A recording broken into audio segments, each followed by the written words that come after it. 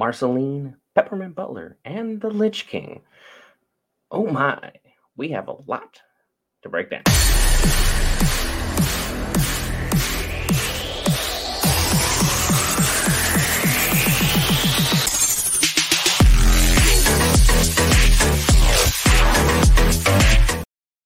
Hey guys, Richard back for Geek Variants. We cover all things Marvel, DC, Lord of the Rings, anime, Star Wars, and more, including Fiona and Cake. This time, episode 7 and 8.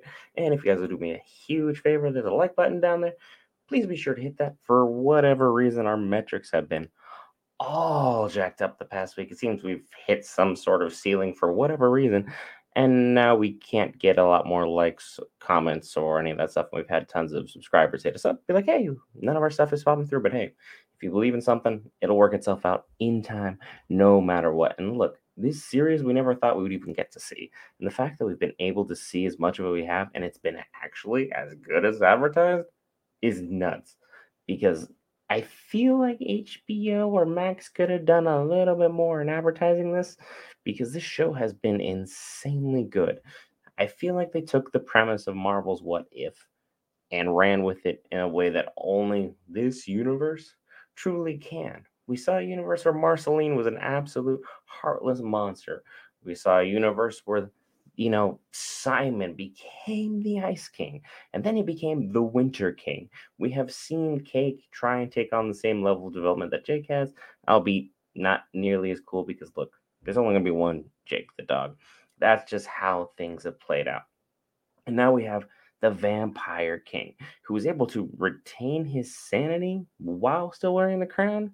So that goes to show just how powerful that dude is. He is one of one, and we thought that during the vampire episodes that Marceline had originally in Adventure Time that this dude was very, very strong. And now we have the whole crowning moment.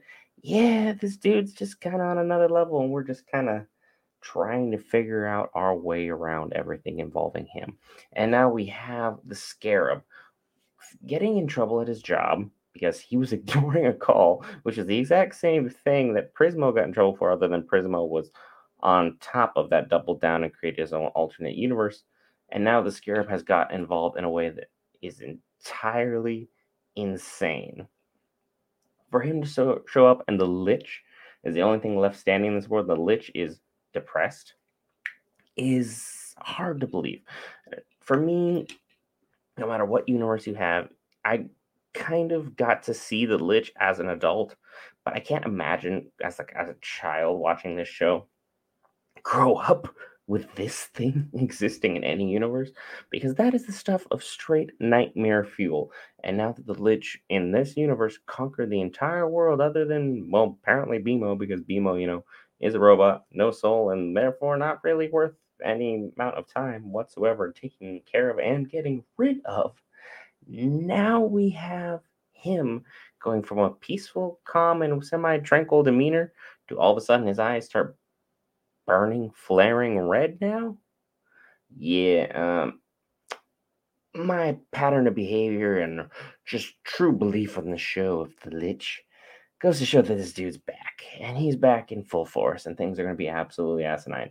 The fact that he helped and just kind of let everything play out the way that it did could be the fact that he could have seen something in this universe or in some level of the future to where he could have eventually succeeded with his plan. And once again, Simon was the key to making all of this happen.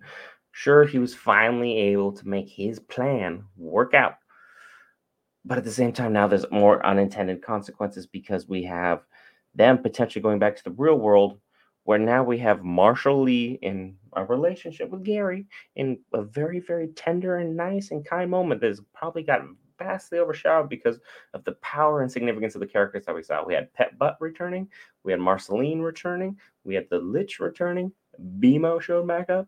It's like these are some of the main characters that kept things going very, very much. And that's not even mentioning the fact that Martin, all of a sudden, in this vampire universe, wanted to be a good dad to Finn. Go figure. A little too late. But hey, that's just the way this universe works. There's so many more questions than answered this time. And with only 2 more episodes left in this series, I'm a little bummed about that. But I'm very excited to see what they have in store for us or what cliffhanger they'll leave us at next. Because right now, the cliffhanger that they have us going back to the original universe, but now with magic, is going to cause untold havoc and destruction upon everything going on. We saw that Jerry is a big, big player. And well, if I had to put money on somebody, I'm just gonna say the Lich is back, and the Lich is back for a lot of evil in that universe. He's conquered one, but not two.